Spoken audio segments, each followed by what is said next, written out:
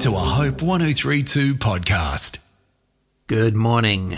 We're thinking this week about what God has done for us in the first Christmas, that amazing time when God entered into human history in the person of Jesus Christ, God the Son, becoming a man, born of a woman, entering into our world, experiencing life as we experience it. He totally understands our lives and is able to come to us on a very deep level and minister to us. I want to go back to the first verse that we looked at yesterday in Galatians chapter 4, verse 4, which says, "But when the fullness of the time came, God sent forth his Son, born of a woman." I want to say to you today, don't ignore Jesus Christ. You know, as God's plan unfolded, and you need to recognize that God has a plan in this world.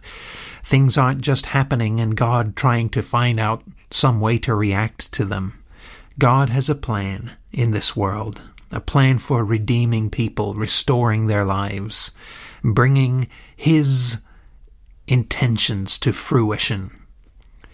And as God's plan was unfolding and the years of time were moving towards the birth of his Son in this world, God gave people so many signs and prophecies, indicators that Jesus was coming. In fact, he gave so many that we wonder how people even overlooked them. How could they have missed the most important event in history? But what about you? What about your own life? Do you recognize the signs God gives you of his presence in your life? Do you notice the many ways that God tries to get your attention? The ways he speaks to you? Are you missing out on the wonderfulness of walking with God because you're so distracted with life and its pressures? You're walking with your head down. Are you not noticing God? I want to encourage you to lift your head up. Look around you as you walk. Look at this world that God has made. Stop focusing just on the stress factors in your life. Get your mind on the things of God. He gives you so many little signs of his presence with you, many little messages, and instead of ignoring them, you should focus on them. Ask him to open your eyes and your ears to what you're missing.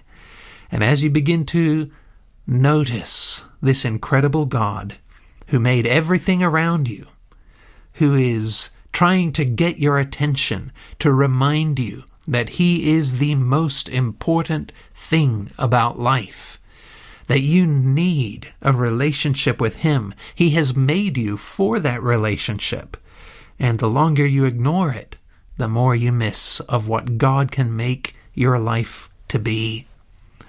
As you begin to realize and recognize the voice of God in your life, respond to this incredible God that's speaking to you.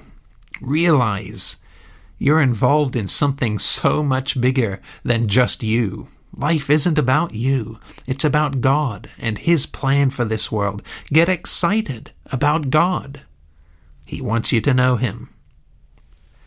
I'm John North. Hope 1032.